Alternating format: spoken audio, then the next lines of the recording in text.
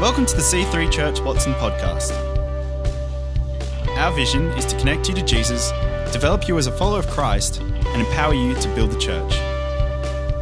We hope you are blessed by this week's message.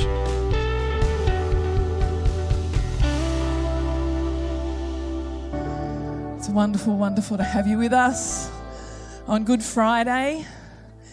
It is a Good Friday.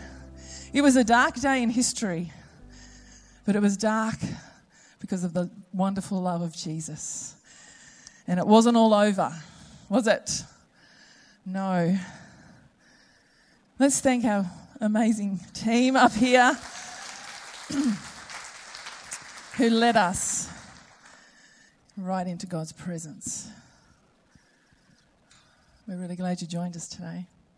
Mark 15 says this, Mark 15, 1-5 says, very early in the morning, the leading priests, the elders, and the teachers of religious law, the entire high council, met to discuss their next step. They bound Jesus, led him away, and took him to Pilate, the Roman governor. Pilate asked Jesus, "Are you the king of the Jews?" Jesus replied, "You have said it." Then the leading priests kept accusing him of many crimes, and Pilate asked him, "Aren't you going to answer them? What about all these charges they're bringing against you?" But Jesus said nothing, much to Pilate's surprise. Jesus is on trial here for the second time. The first time, he stood before the high priest. This time, he's standing before Pilate. Jesus doesn't answer when they accused him, and Pilate is surprised. Pilate does not want to try this case. He tries to get out of it. He tries to enact a custom which could allow him to release Jesus, but the crowd and the religious leaders will have nothing of it. They chose instead to release a violent murderer called Barabbas. Pilate feels out of options, so he releases Jesus to be crucified. Crucifixion was deliberately and specifically designed to be the most humiliating and gruesome way to die. But Jesus willingly chose it. He chose to be crucified for you and for me. His crucifixion was a fulfillment of many prophecies, but there's one in Psalm 22. And it says this, "Everyone who sees me mocks me.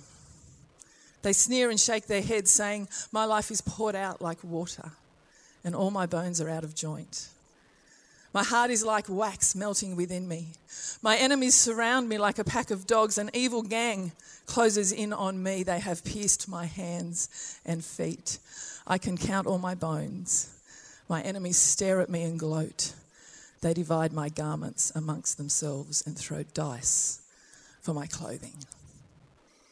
Imagine what Jesus' followers would have felt as they watched this scene unfold. As they were there at the cross. As they watched the man that they had followed for years being crucified. Here was a man, an amazing man. He calmed storms, he banished sickness, he cheated death by the miraculous power of his word. Here was a man that less than a week ago had been given a king's welcome into Jerusalem. He was the Christ. How could this be happening? It got very dark on the day that Jesus died. All four gospel writers take pains to show us that all of the critical events of Jesus' death happened in the dark. Some of these events happened in the dark because it was night. But at the actual moment of Jesus' death, although it was daytime, an unexplainable darkness descended. From midday to 3 p.m, as Jesus was dying, there was total darkness. Mark says this, he says, "When the 6th hour came, darkness fell over the whole land until the 9th hour. This was a supernatural darkness. This was a darkness brought about by God himself. See, in the Bible, darkness during the day is a recognised sign of God's displeasure, even of God's judgment. If you read back in Genesis, in the plagues in Egypt, when at the very first Passover, that Passover happened in the dark. When Jesus was on the cross, darkness fell. And we know that God was acting in judgment, but who was God judging? At noon, darkness fell in the whole land, across the whole land until 3. Then at 3 o'clock, Jesus called out with a loud voice, Eli, Eli, Tam Shabbathini, which means, my God, why have you abandoned me? When Jesus cried out, he didn't cry out, my friends, my disciples, my family. He said, my God. On the cross, Jesus was forsaken and abandoned by God. He looked to the heavens and he said, my God. My God, that's the language of intimacy. If I ever refer to someone as for example, my Paul, I'm using a term of affection. And biblically, my God is the way that someone who is in a relationship with God addresses him. He said this, you shall be my people and I will be your God. My God, why have you abandoned me? Why have you forsaken me?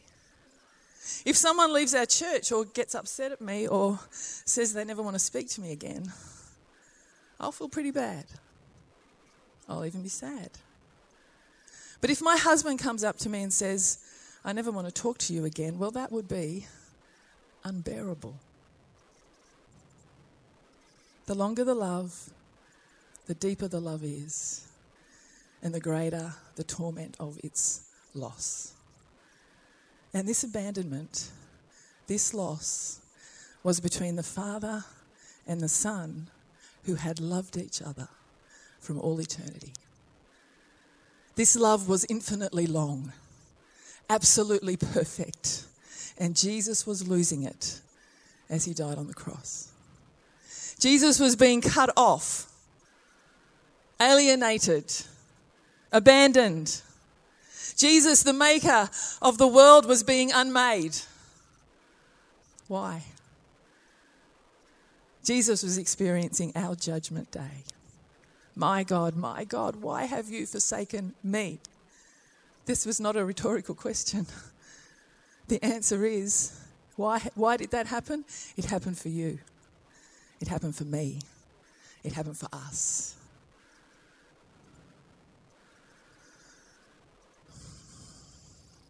Jesus was abandoned and forsaken by God so that we would never have to be. The judgment that should have fallen on me fell instead on him. These days, most of us don't really experience real physical darkness. Even when we're out in the country, there's usually towns nearby, electric light. If you're in utter darkness, though, you can't even see your hand in front of your face. Paul and I travelled years ago to a place in Italy, and we stayed on this beautiful lake in Italy. And they had these shutters in the house that we stayed in. I think Europe is very good at this. I mean, I have block-out blinds in my house, but they're nothing compared to these shutters, baby. When you pull them down, you can't see a thing. It is pitch black. And it was hellishly dark, can I say, when those blinds were down. It was scarily dark. And I just wanted to have them back up. Because total darkness is not something we're designed to be able to live with for long periods of time. Explorers of the South Pole talk about how difficult it is to be at the South Pole between May and July. because the sun goes down mid-May.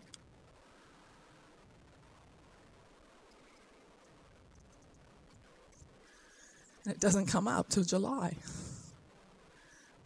It's true. It's a true story.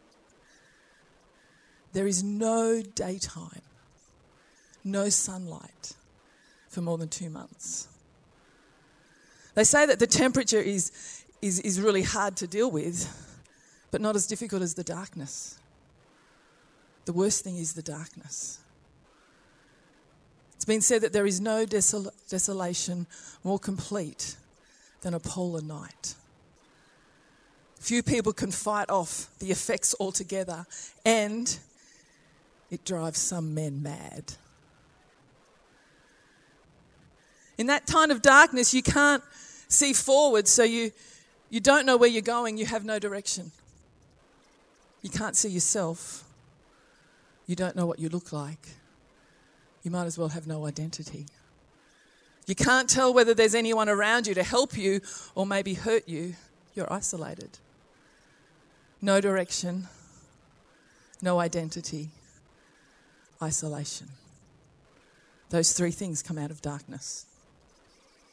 Physical darkness brings these things, but according to the Bible, so does spiritual darkness. Spiritual darkness comes when we turn away from God as our true light and make something else the center of our life. Because the Bible compares God to the sun. And the sun helps us to see. And the sun is a source of life. Because without it, nothing can live. And according to the Bible, God is the source of light and truth and life. Psalm 36 says, "For you are the fountain of life, the light by which we see." If we orbit our lives around God, then our life has truth and vitality. We are in the light. But if we turn away from God and orbit around any other thing, our career, a relationship, our family, any other person or thing as the source of our warmth, as the source of our hope, the result is spiritual darkness. We are turning away from truth, from life. And when we're in darkness, although we may feel like our life is heading in the right direction, we're actually profoundly disorientated because we are living for something other than God. For example, our money, our career, a person's love. And for a period of time, we might feel like we have something to live for. But if we actually get the thing we've been going after, we will realize that it's not big enough to fill our soul. Ultimately, it does not produce the light we are seeking, and we will still be in the dark. If we center on anything but God, we will lose our identity. It will be fragile, and we will be insecure because our identity will be based on all sorts of things like what other people think, on how well we perform, and we actually won't know who we really are. And we're still in the dark. And you can't see yourself when you're in the dark. When we're in spiritual darkness, we're isolated, we're wrapped up in the things that we're living for, and Jesus is there saying, let's turn on the light. And without God's intervention, all of us, every single person on the planet is in darkness. That was humankind's trajectory. And Jesus' death was the only way to alter it. And this is why Jesus had to go to the cross. He fell into complete darkness. The darkness we were headed for. He died a death we should have died, so that we could be saved from the judgment we deserved, and we can live in light and the presence of God. Jesus Christ not only died the death we should have died, he also lived the life we should have lived but couldn't. He was perfect. It doesn't matter who you are, good, bad, right, wrong, happy, sad, hope-filled, hope, without hope. Because he went to the cross. Because of his death, the barrier that was between you and God is gone. And there is grace and there is forgiveness for you. If I can get the band up. Jesus lost the love of his Father out of his love for you. That's a big thing. See, when we see that, when we realize that, it will open our eyes. It allows us to turn away from any other thing that is trying to take our attention, to dominate our life.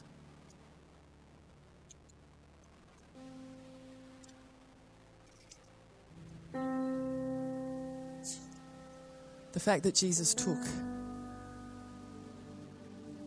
the darkness, the fact that he stood in our place,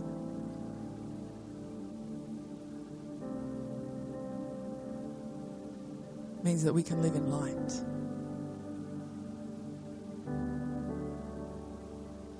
At times in all of our lives we have tough seasons, and darkness can even seem overwhelming at times, but